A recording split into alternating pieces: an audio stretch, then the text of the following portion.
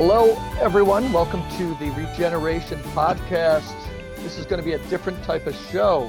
Why is it going to be different, Mr. Michael Martin from Grass Lake, Michigan? Because we're going to make it up as we go. Totally. Not that we don't always do that, but we have a guest who might have been delayed in travel. So hope to have this person on another time, but we figured we just kind of wing it without, and it's rare for people who know Michael and I think who know me to think that even when we thought we would start riffing on things, that each of us are bringing a certain level of fatigue. I woke up this morning, I think I was dehydrated, and so I just felt dizzy. And so I was definitely not on my A game, but maybe that's a good thing. And you have massive snow coming in there, Michael? Yes, I'm tired of snow. So this is 3 weeks in a row. So 2 weeks ago, we had this massive ice storm that knocked us out of power for 2 weeks, which is why I was not there for Guido. Then last week, right after we finished, we got a foot of snow, which almost melted by yesterday. But now we at least have 7 inches on the ground right now that fell overnight. Yeah. So, isn't that but fun? I have to plant pretty soon. Speaking of, so I'm asking you, I have, we're going to call, how do you describe yourself? A professional gardener? Like I'm an amateur gardener. No, well, I know I'm a professional farmer. I was a professional gardener. I was actually was a Waldorf teacher. I almost did that instead of Waldorf teacher. We probably made a lot more money. I used to do garden design and gardening for people. Do you have many like designed gardens in your house where I've been? Pardon me? Like around the house. It was kind of new when I was out at your place. Do you design gardens or you're just totally focused on like farming right now? Or like at your house, do you have some of your trademark, well, the idea is to, in a biodynamic farm, is to make it beautiful. So we do incorporate flowers into our beds, and I haven't really landscaped around the house too much. We have a rock garden which I've done some work on, but I haven't really. What I've been focused more on since we moved here on fruit trees, actually. Okay. But when I was a landscape designer and a garden designer, I did. It's gonna tie in for something we're going to talk about later today. So when I was a student. I graduated from Marygrove College, where I taught for a while before it closed down. And so I started working there in 2000 something. I think I became full-time in 2007. I was part-time for a while before that. And while I was still teaching there, my old Shakespeare professor, Maureen DeRoche, I don't think she listened to the show, but I love her anyway, when I was a student there, she hired me to take care of her garden. And when she retired, the faculty or the English department came to me and said, we have some alumni who want to make a donation in Maureen's honor. We know you should be her gardener. Would you like to design a Shakespeare garden in her honor? Which I did. And Marygrove had a very cool, neo-Gothic architecture. It was a gorgeous building. I've seen the campus, yeah. It was like a castle. And so in this one spot we found near the building, I was able to design this Shakespeare garden. It was replete with the bust of Shakespeare himself, and not all, but many of the plants that appear in Shakespeare's plays. Okay. And probably my crowning achievement as a garden designer. And then a few years later, they closed the school. I'm sure it's been plowed under by now. I was wondering, do you think it actually has been plowed under, or maybe just not? Well, if it has been plowed under, it's weeded over. Yeah, for sure. Yeah. Okay. You're okay for sure. You're saying, yeah. Interesting. Yeah. I mean, people they know you've got a big farm and everything.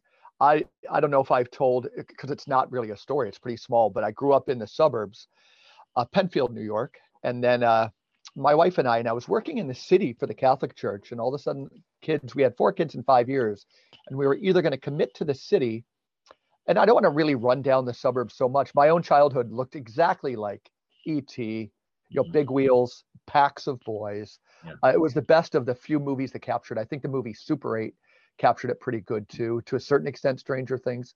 Um, but so we were either going to stay in the city of Rochester, and get involved in, I guess would be social justice. I have no idea.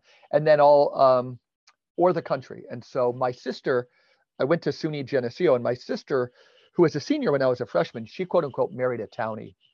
And so she settled out this way. And my wife, Amy, and I just thought, hey, we'll move out to the country a little bit, and settled out in Hemlock, New York, which we call the gateway to Appalachia. And we have a third of an acre. And we've invested, there was some great tall 9-foot fencing by a guy next to us, a much bigger house than ours. Let me tell you, I've raised 4 kids in a house, 1,300 square feet. And that's been a blessing right now, because my kids, they knew how to fly the coop. Uh-huh. And my youngest now just graduated from college. And we're glad that we don't have too much house to take care of. And we've got a lot of room. We've configured it to come back. But in a third of an acre, we inherited 2 sides of the backyard, just an amazing fence built by a famous doctor who lived next to us. He was a hypochondriac. He had copper gutters, bomb shelters, and anything he invested in his house was huge. So it was his fence, and it's just great. And so, deer for us, at least on half of our backyard, no problem. Then I put up post and rail, and we were pretty good. Deer could jump it.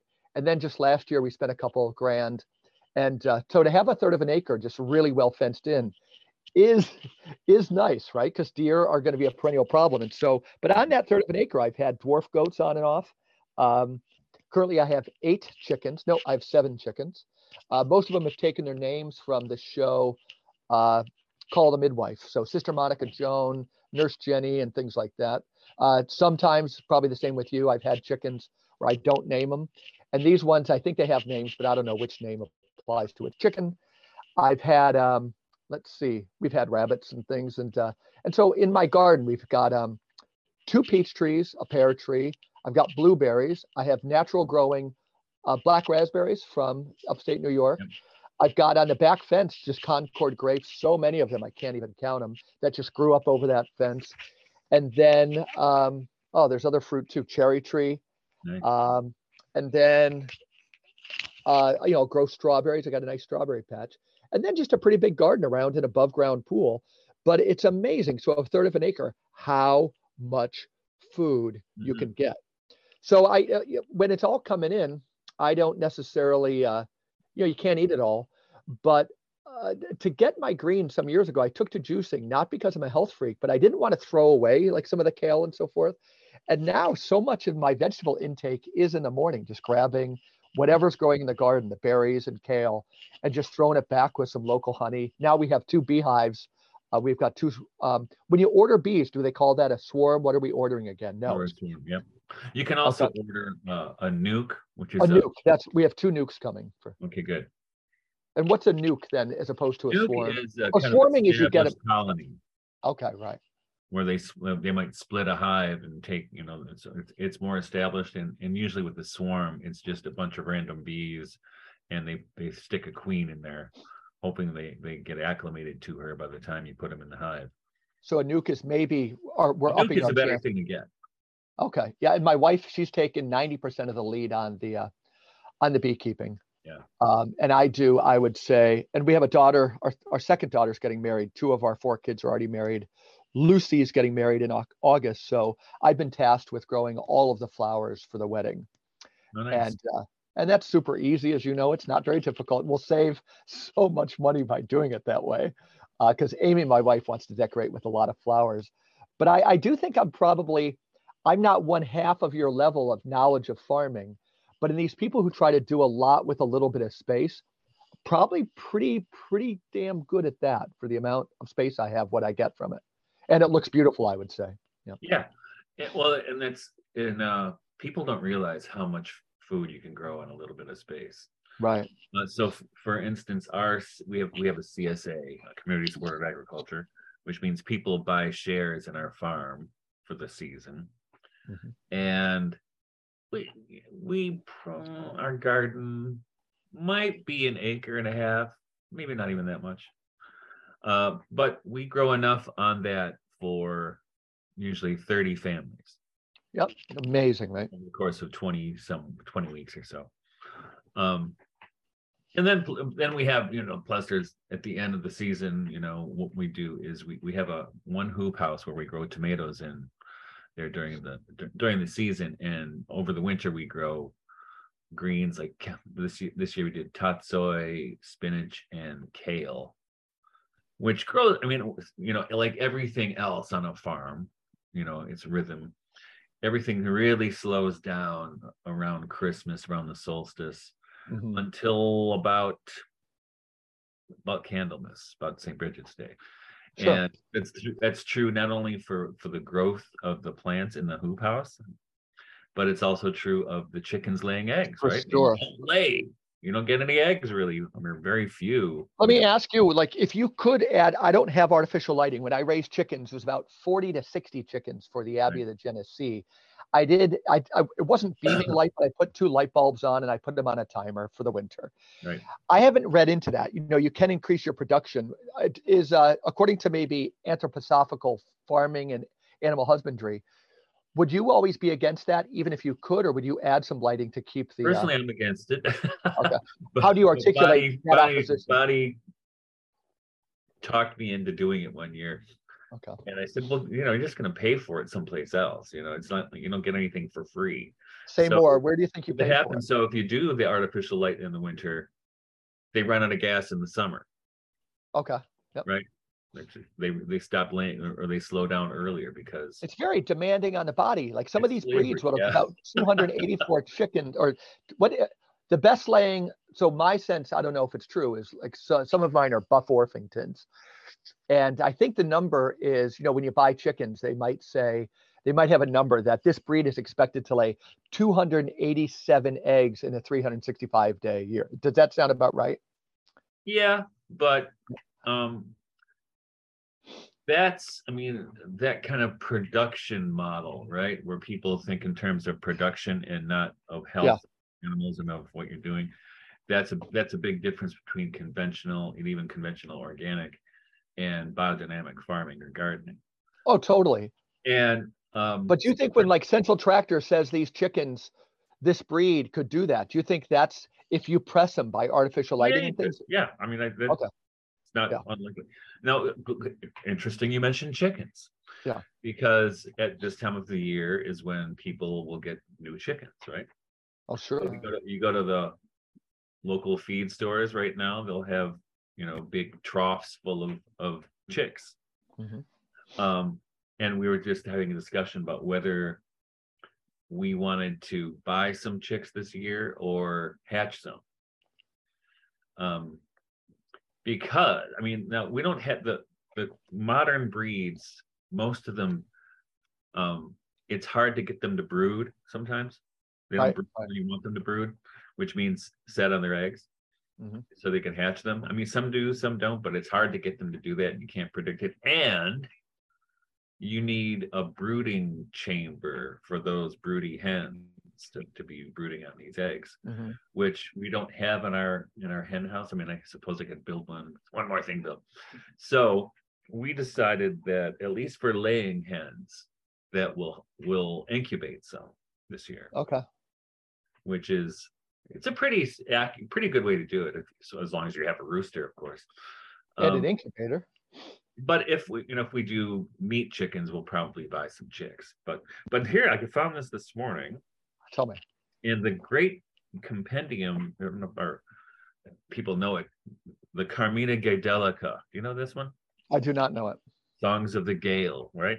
Which was put together, I think. Does it tell you what year? In the 19th century, by Alexander Carmichael, who was one of those great figures like Cecil Sharp and who else was? Well, the Brothers Grimm and William Butler. The first two names I had never heard of. Well, they're all people who, and so Cecil Sharp was I think I've seen the name. Kind of a psychologist, and he went around England and maybe Ireland and Scotland. Oh, and collected the old stories. The old songs. Oh, okay, wow. He collected all the old songs, where like the Grimm brothers in Germany were collecting the old stories, and Yeats too in Ireland was collecting the old stories, right? So, but Alexander Carmichael, he died in 1912, was did the same thing with prayers and incantations and charms of the peasantry, right? Mm-hmm. And here's one he did for a hatching blessing. Now he didn't write this; he collected it from probably some old Scottish one or something. And it says here, "I will rise early on the morning of Monday. I will sing my rune and rhyme. I will go sunwise with my cog to the nest of my hen with sure intent. I will place my left hand to my breast, my right hand to my heart. I will seek the loving wisdom of him, abundance and grace, in broods and in flocks. I will close my two eyes quickly, as in blind man's bluff, moving slowly. I will stretch my left hand over thither to the nest of my hen on yonder side." And it goes on, but it's a blessing of the eggs to hatch. I love it. I love it. And this book is filled with them. And there's like, you ever see the movie The Secret of Ronan Ish? I have. I like it a lot. I love it. But remember that scene in there where the grandmother blesses the embers when she's making the fire at night? I do. Yep. And she mentions Mary and Saint Bridget. Mm-hmm. That's the kind of stuff that this book is filled with, right? You know what it makes me think of, Michael, is that young people, I don't know if it's under the umbrella called mindfulness, but young people who struggle with anxiety, I'm told by my daughter who teaches in a middle school, that if somebody's having a panic attack, and we've talked about this word so much, the real, but they're just saying like, focus on a tree, focus on a chair, something that's somewhat real. But like, it makes me think that prayer in that sense, or blessing, is just another deeper immersion into the real, right? It's like, right. It's a healthier attentiveness, comprehensive attentiveness to the real. Yeah, and the thing is, I mean, if you think about this, and I don't do it, right? They have them for blessing the cows and a blessing on milking, which we don't do, mm-hmm. But because it's not culturally inculcated into us, right? So there's something that was really lost, and I'm so thankful to these scholars of the 19th and early 20th century who collected all this stuff. Yeah, because it would be gone. Right. It would be absolutely gone, and it gives us, I think, a model for a humane and healthy way to go about living in the world. And I think it'll come back. And I'm thinking this is a connection. Have you ever read, I've read 2 or 3 of them, or heard of the Ringing Cedar series coming out of Russia? No. So I think you would find it fascinating. The premise is this guy, this kind of businessman, goes up whichever river into the Taiga, and then he encounters this kind of fairy creature, Anastasia, who kind of lives in a glade, and she's friends with bears and stuff. So it's a literary conceit, but I think a lot of people like, it seems to push into reality that you wonder, is this guy, did he meet her? Is he making it up? But she's just one of these Rudolf Steiner people who just knows everything, right? And her vision is a neat one, but she has, so furthermore, there's a sense that, and it spawned a movement in Russia where, most all of their vegetables, a huge percentage just come from, these little plots. So her vision is a 5-hectare plot of land. And she calls them Kin's domains, Kin's domains. But what she does, and it's a very Christian sense of a mother and father with children, like monogamous marriage. Right. And it's a beautiful image, even if the stories or the literary conceit is batshit crazy. I just don't know. But when you're reading these stories, they pass the smell test. For example, we've talked about bees. She says, because she studies bees, and picture a Rudolf Steiner looking at bees, she'll say they hate square corners. So even if you had like our new hives that we bought, she would say, put some putty in there to take the edge off those corners. And so she just sees things. But one of them is, and this is a ritual too, that if you were to plant seeds, they would be heirloom seeds, but you put them under your tongue for about 5 seconds or longer. And she says the seeds are communicating with your body's needs and so forth. Oh. But anyhow, it's very, very cool stuff. And I got to go back to them because I think I started reading them maybe 15 years ago.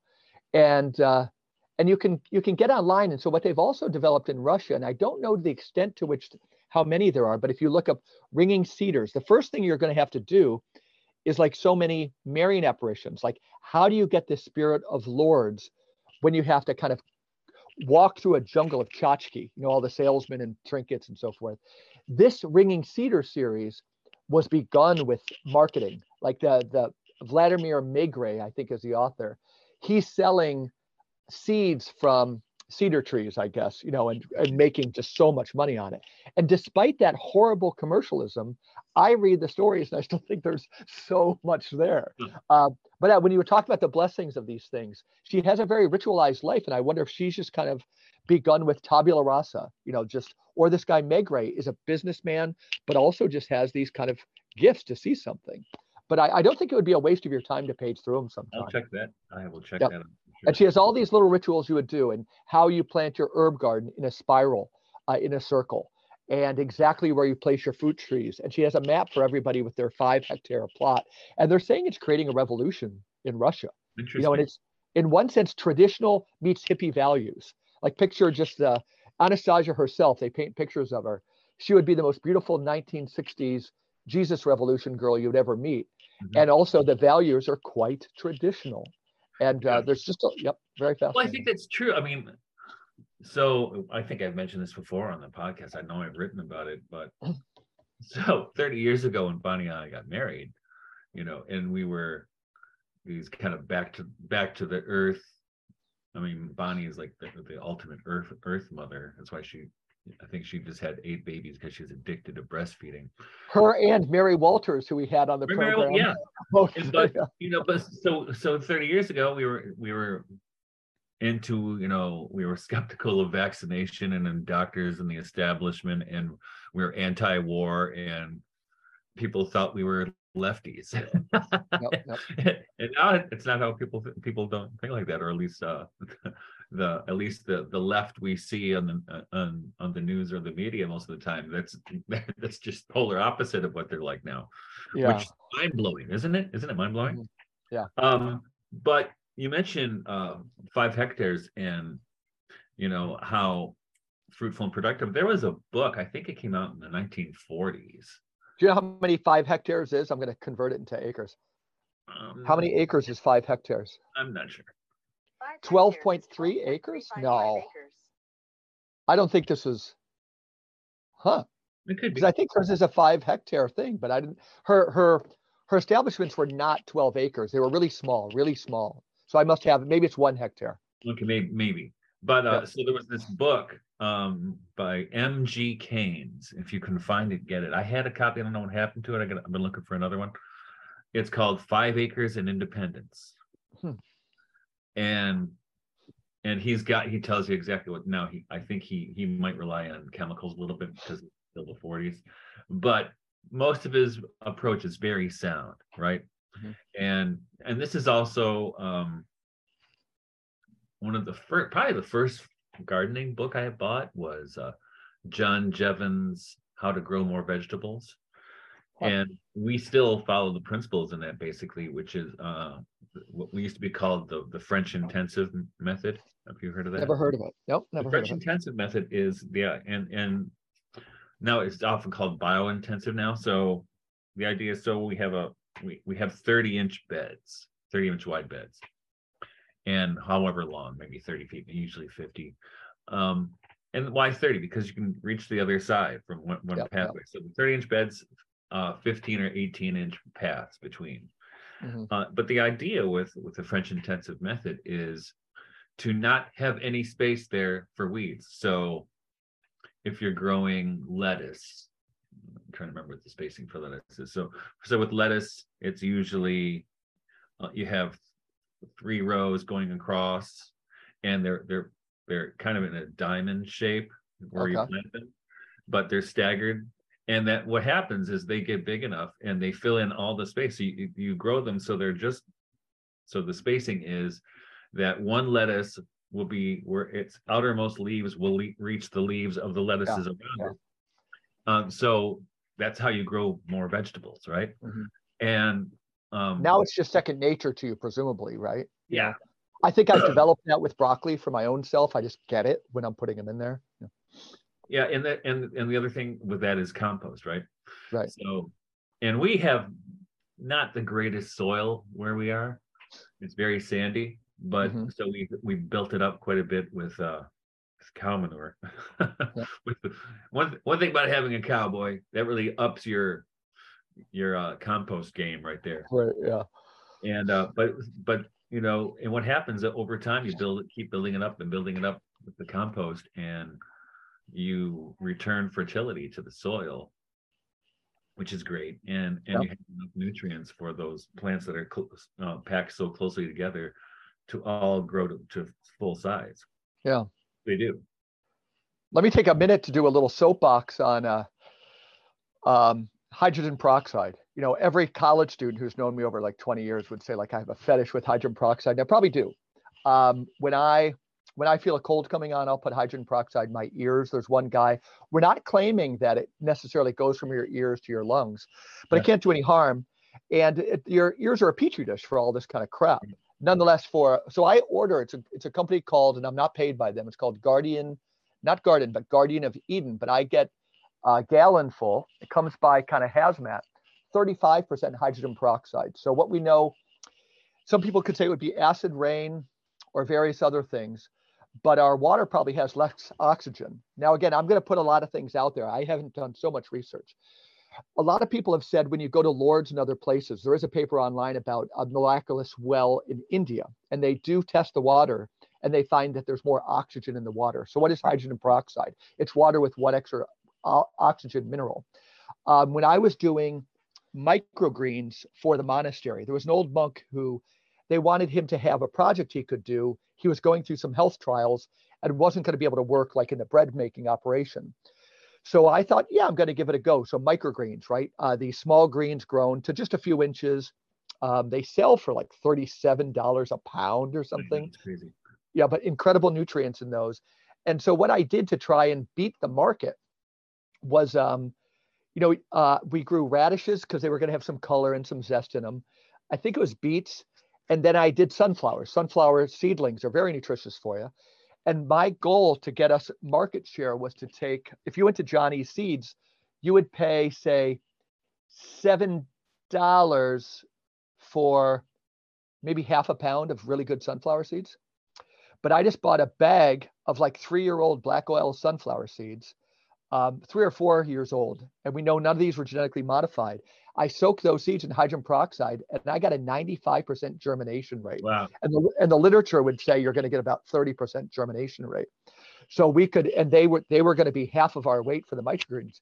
And it's super successful. So for that seed starting for people, what people need to know with gardening too, Michael, is that when we look at pests and disease, we're always talking about, it's what I call the myth of origins, the Big Bang and everything happened, or the domino theory of history. Out of our insecurity, we're looking for the thing that causes other things. So the germ theory of disease.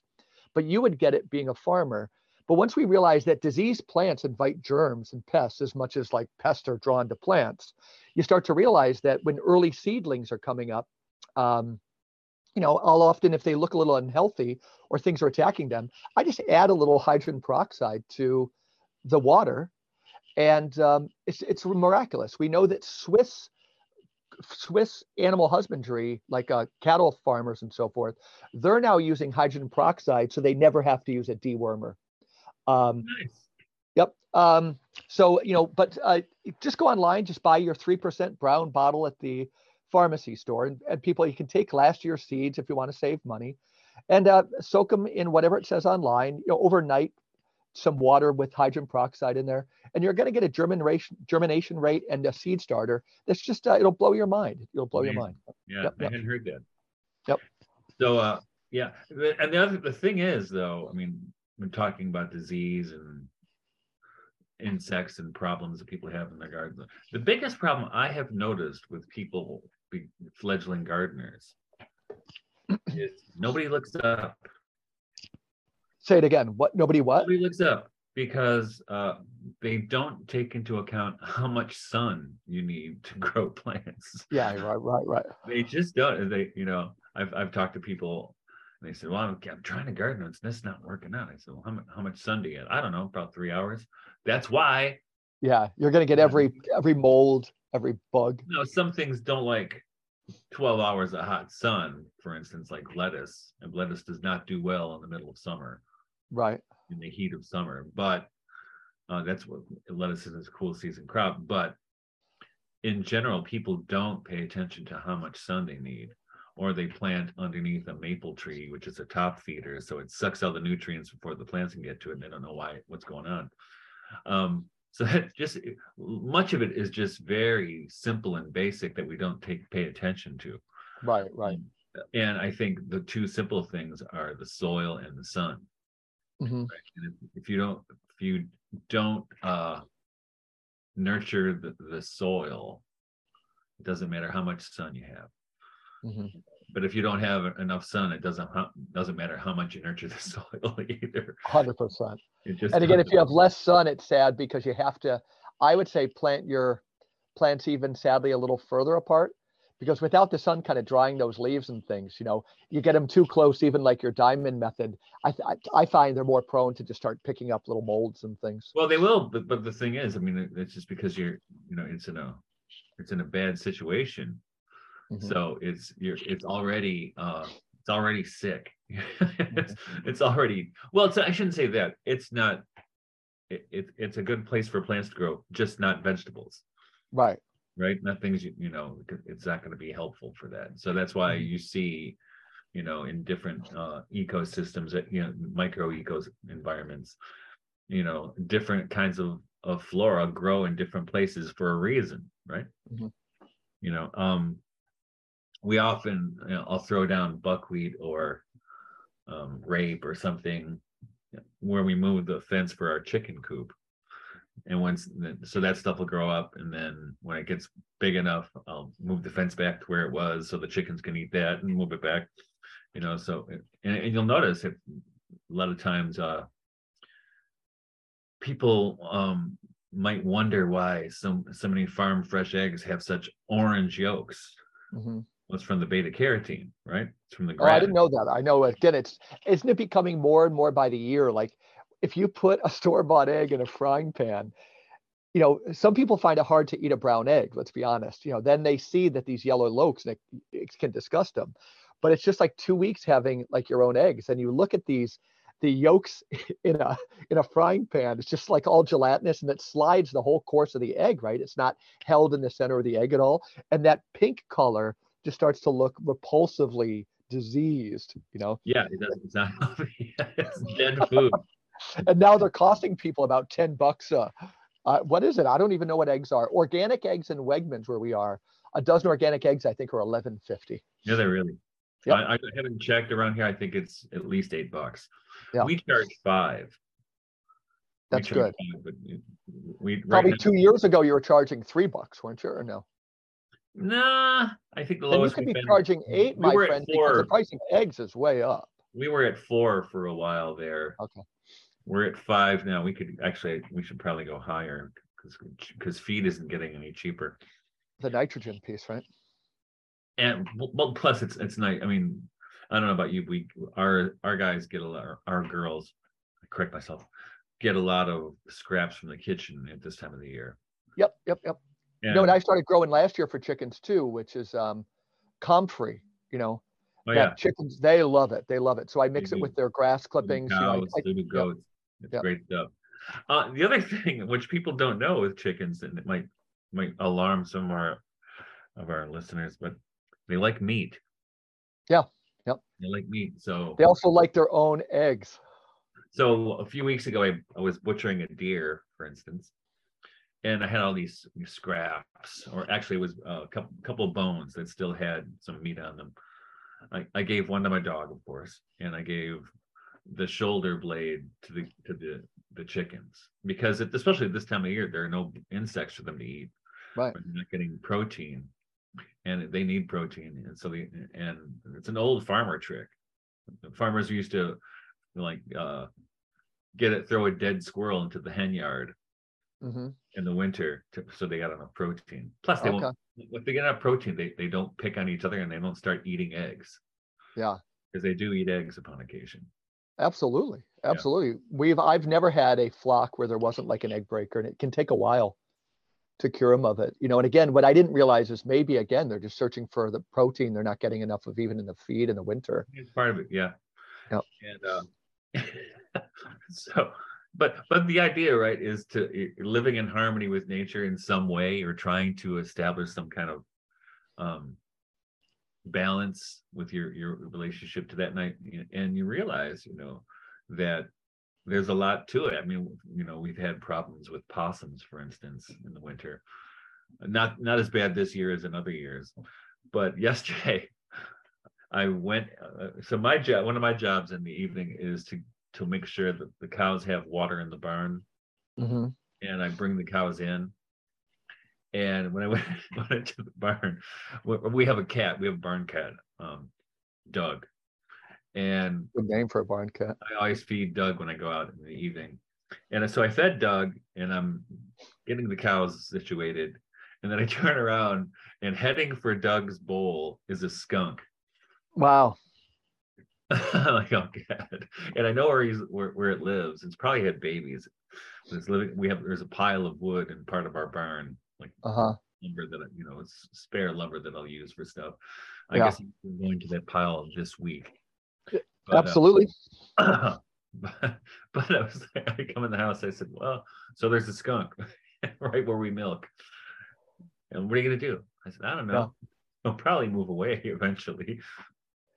Tricky sometimes, right? What's been your biggest massacre? At the monastery, again, there was a lot of chickens in one Memorial Day weekend. I think nobody else was really. I'd loaded the feeder up and everything, so it was a 3-day holiday. But a weasel started getting in. And a weasel, they're weaselly for sure, and they got such a high metabolism that they'll savagely kill a chicken just to eat a little bit, and then they're full. But they're outrunning so much that they're going to come back. So it was a massacre of about 3/4 of the flock. And then I became fascinated with weasels, or it could have been a mink. And I think shortly before COVID, when the retreat house is closed, I was moving some wood in the barn, and it was a coop inside a barn that kind of led outside. And there, when you make eye contact with certain animals, like these friends you've had for a long time, and I was just moving something, and this weasel that had killed everything was just looking at me, and we just held eye contact for at least 5 minutes. He stared at me and I stared at him. Really? And it was beautiful and magical. But also I just thought, how can I kill this thing that's killing all the chickens? Because then they are so good at finding their way in. Oh, they are. They're killing machines, right? And they can climb. We haven't had any weasel problems here, but where we used to live, we could. I mean, I don't think I've seen them. We had problems with mink before. Okay. Same family, vicious. Yep. Yeah, weasel. Yeah. So they can be vicious. And there was a weasel or a mink that killed a bunch of chickens one time. Mm-hmm. But generally, the worst it's ever been is last year with possums. Okay. Killing chickens or just messing with stuff? Well, they eat stuff. They eat the eggs. Okay, right. And they're so damn slow too, right? Yeah. So, and I knew something. And the thing is, you can tell. I don't know if you can tell something's not right. Not just with the animal. Something's around here, right? Oh yeah. But you don't know what it is. And I knew something was in the barn. I thought it was probably a raccoon. But nope, it's a skunk. Okay. There's not a lot of skunks around here either. So it's rare to have skunks, but they're around. What advice would you give to I don't think many of our listeners, I'm guessing very few listeners would have more acres than you, or a bigger farming operation than you do. So let's talk about people who, have just started gardening a little bit and want to get deeper into it, or people who are still thinking about doing their first garden. You give some of your advice, I'll give some of my advice. Well, the sun and soil is the first piece of advice. I also recommend, if it's the first year, don't try to do too much. People try to do too much and get overwhelmed. One step at a time. Slow and steady wins the race, right? Mm-hmm. So, and I do highly recommend the 30-inch wide bed. It's a wonderful thing. How high do you raise the bed? I don't raise them. I mean, I raise them. We do no-till gardening. Yeah. Yep. Means we don't use a plow. We do. I mean, I'll use rototiller if I'm cutting new sod, which, there are good things and bad things about that. The good thing is it's quick. The bad thing is you dig up all the old weed seeds. So you rototill once, it'll take a couple of years, 2 or 3 years to get that bed in where you want it. But so after I do that, so I form the beds, and what you do is you rake out from where the pathway will be from opposite ends. Right. Yeah. That's And essentially the bed, what I do might too. go up 6 or 8 inches, and then add compost on top of that. But what we do, the really magical thing, which I highly recommend, is getting a broad fork. Okay. Which is a kind of it's like a garden fork, right? But it's 20 inches wide or 27 inches wide, and it's got long teeth about 18 inches, about a foot long, and you use that to loosen the soil up. And I'm sure you can find videos on how to use a broad fork if you don't know how to do it, but it's really useful and really helps with the capillary action of the soil and fights compaction. And so and then that's the only tools, maybe we'll hoe, but that's about the only tool we use on our beds once they're established. And it's only to keep it from giving in too much to gravity, to compacting and sinking in. The street that runs right behind my house is called Clay Street. I can't describe how clayey my soil is. There's some parts of my yard, and I've just worked it so much. I never had a huge truck come in, but years and years of compost leaves, really in the fall, just getting the grass leaf mixture and so forth. And it's pretty good, but compaction is such a problem that no-till can be tricky for me because it's really going to compress a lot. I should probably get a broad fork. I've worried the clay soil is so heavy that I've done so much with just spading and turning over. And it's easier than spading and turning over too. That's the other thing. But is the broad fork, is that going to be, are the tines strong enough, or am I going to bend them? Oh yeah. Oh, they are. Okay. Yeah. Yeah. They're strong. And what's good about that is and the other thing we try. I just got to run real quick first. I feel I'm so alone right now. The other thing is, ladies and gentlemen, let's talk about Mike. He won't know until he sees the tape. He's a pretty good guy, but anyway, yeah.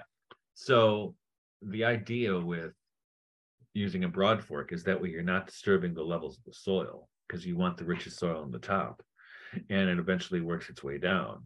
And if you don't, like Mike was talking about, flipping the soil or doing that every year, you do that every year, it's like rototilling, and a lot of times what you do is you dig up weed seeds, and it's like you start over from scratch every year. So that's why our recommendation is to not flip the soil. I mean, you can flip sod when you're first starting gardening. You want to flip sod, that can be useful, but it's going to come back. It takes a couple of years to get sod under control. And it depends on, especially we have quack grass here, which is a pain, and it drives me insane. But you just have to come to terms. Yeah, and you have to know your soil. You have to know your microclimate, and you have to know your soil. I just talk smack about you, but oh yeah. I was talk about nature. Nature called for the first time since we've done this podcast. Nature beckoned to me in a way that hadn't. He's been holding it since May of last year, people. So yeah, and there's so many there's so much that goes into farming and gardening, but you don't think about it. Yeah. But it's a great. But on the other hand, don't you think, and not to interrupt you, on the other hand, it's just like, I don't know why this analogy came to me, but like working for the Catholic Church, you're training altar servers. And I tell them, okay, you do this, you do this, you do this, but you also remind them it's just like setting and cleaning the table, right? You're setting the table and clearing the table. Right. So gardening, I would tell people in a similar way. The reason we love it, it's infinitely deep, it's heartbreaking, but it's also kind of like throwing a seed in the soil and trying to nurture it. Yeah, I mean, the thing is, I was just reading today. Actually, it was an article, which I never read the articles in the Stella Natura calendar, the biodynamic gardening calendar, but I just happened, it was Bonnie was looking at it for something, and I was reading this article, which was about vegetarianism versus biodynamic farming, because in a way, the article was arguing that some people who are vegans or kind of like extreme vegetarians, think they're not involved in death, in the death of animals and stuff. But what's the line from Chesterton? I don't know. The silent scream of the animal kingdom and the green blood of the green blood of the vegetable kingdom. So he wants to, life feeds off of life. So he talks about crushing a piece of celery and the green blood that oozes out. Yeah. And that's why you see people like Bill Gates, for instance, who's trying to get everybody to get rid of their cows. Bonnie's pissed and she keeps posting pictures of cows on social media. Because as we know, he doesn't know because he's not a farmer, but as anybody could tell you, without, and this is in biodynamic farming, a big, major, important principle, that without animals, you don't have healthy plants, right, and vice versa, right? That's why it's a closed system, right? That's what's important about it. And I shouldn't say the one thing, but one thing I have learned from being a farmer or gardener for 30 years or more is that you're invested and you're participating in the cycle of life. Mm-hmm. And you see how sacred it is, right? Yep. Because people think, so in May, for instance, we'll be taking our steer to slaughter, and it'll come back in nice bags. But we love that cow. We love that guy.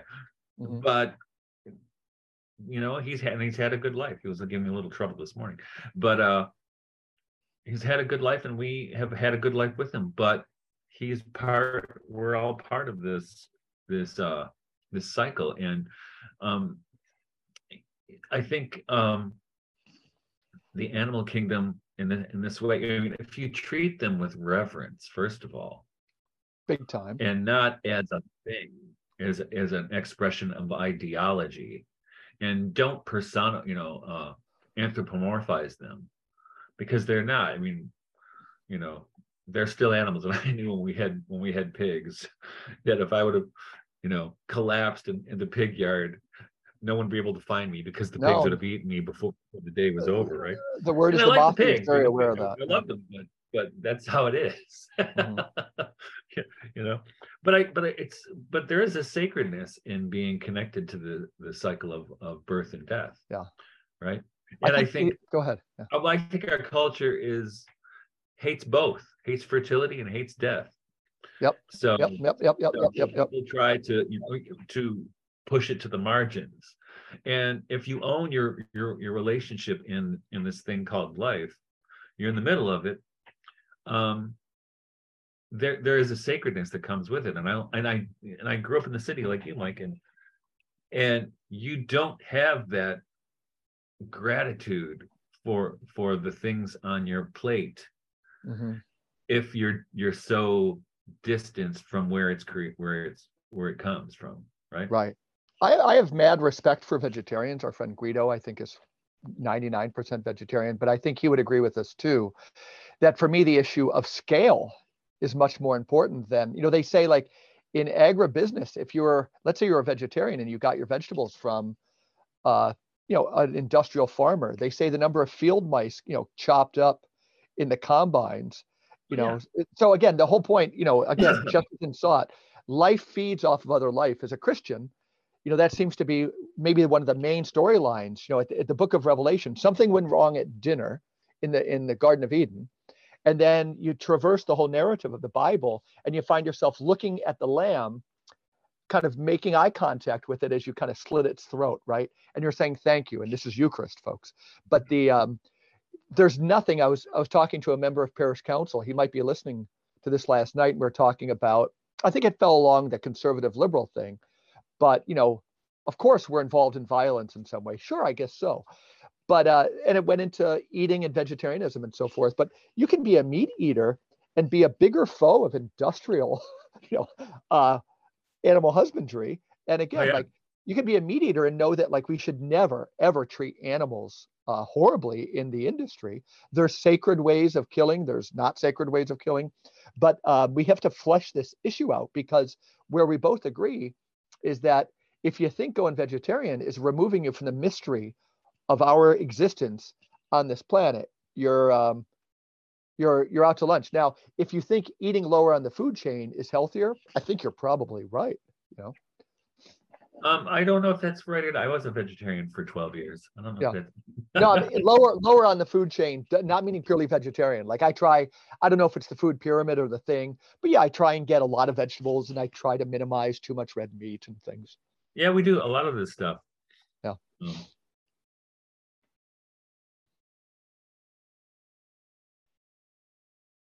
Are you there? Hold on a second. Oh, okay. You're looking for something. Yeah. So I guess I was thinking again of like, it came up several times this week with students and so forth, like the animal rights piece. And I heard on the news yesterday that some sheep escaped from a slaughterhouse in like New Jersey or Connecticut. I think it was a national news story. And I couldn't listen to it. For some reason, I found it captivating, because the police who had to round them up were saying there's no way in hell that these things are getting returned to the slaughterhouse. But I don't think that they were speaking from a position that eating meat is wrong. I just wonder, and maybe a listener would know, it seemed to be that like there is some convention maybe in the world that if animals escape from the slaughterhouse, they don't have to get returned, almost like the pardon of the turkey. But I wanted to spend some time looking up that story today, because these were just regular police officers, and they wouldn't strike you from like a downtown area as people who cared so much that like nobody would ever kill an animal to eat, but yet they were going to defend these sheep from ever going back there. Well, and I just wondered if it was like some poetry to it. Well, that's what happened. Now, this deer I butchered last month, what happened is our chiropractor ran into it with his plow. Okay. And he felt terrible. I mean, he went and ran into the house to get a gun to shoot it to keep it from suffering anymore, right? Yep. Both front legs. And in the meantime, the state police had come there and they killed it because they didn't want to see it suffer either, right? Sure. But what I think is important, though, I mean, here I'm going to go back to the Carmina de Gadelica. Here's a herding blessing. Traveling moorland, traveling townland, traveling mossland long and wide, be the herding of God the Son about your feet. Safe and whole may you return home. Be the herding of God the Son about your feet. Safe and whole may you return home. The sanctuary of Karmak and of Columba be protecting you going and coming, and of the milkmaiden of the soft palms, bride of the clustering hair golden brown, and of the milkmaid of the soft palms, bride of the clustering hair golden brown. So intentionality means everything, right? Yeah, right. And the disposition towards that which you're encountering. I mean, Native Americans, right? When they would, and they still do, but when they would shoot a deer, for instance, the first thing you do is thank the animal for giving up. The whole culture is filled with thanking it. You're thanking the tree that gives you the, right. Or even in ancient Hindu culture, the milk blessing and so forth. Yeah, more and more of this, folks. More and more of this. I wrote about this in Sophia in Exile. I mean, a few years ago, I was in my deer blind, and this buck came out. It was mystical the way he came out of the swamp. It just presented himself to me. And I remember talking to Reese Schroeder-Sheeker about it later that day. She said, Michael, Native American people I know say you don't kill a buck gives itself to you. Interesting. Yeah. Right. Which is true. I mean, and I think this goes back to what we were talking with last week with James Tunney, right? When he's talking about how the fairies must have gotten mad at him for spilling too much of the beans and made his bathtub overflow. Yeah. They were making my keys disappear at scale for about a week. But nature knows when you're thankful and when you've said too much, and when you know what I mean, it's that presence to the invisible kingdom and the visible kingdom, where you realize that, and this goes back to farming and gardening, right? You realize when you're in that garden or you're in the forest and you're not alone, And it doesn't mean you're in the company of just animals and stuff either, and plants. There's something else going on in that. Totally and unmitigatedly. And I'm glad you mentioned that. Like, reason enough. And you have to tell people, it's like, reason enough to get into gardening. James Tunney also mentioned like earthing, right? Just to have your feet connect to soil, and what that can do. We know he's right. But again, on my little third of an acre, only which of less than a fourth do I have the big garden, and the trees are in different places. And there's still plenty of room. My youngest son, lacrosse goal, disc golf things going back there. But there's what would you do without those moments in the garden where you're just there and you feel like you're surrounded by the whole kingdom, and it's usually, it can be right after a period of frustration. And, you're just out there and you had to be problem solving for a while. Then your brain, let's say you solved the problem, you just kind of gave up. Your brain kind of like detensions, and you have this kind of dilated awareness, and there's so much coming in. And it can be on a sunny day. It can be on a really crappy day. You can be in the mud. You can be in just like really dry, loamy soil, Right. And so everybody should have some connection with the land. And I say that again, thinking of the anxiety epidemic going on. There's strength that comes to you that, when you're out there, something is giving you sanity, serenity. And again, let's visit for a little bit that the frustration piece is real. I always tell people who are going to take the next step into gardening to think that this year they would want to save on their food budget, right?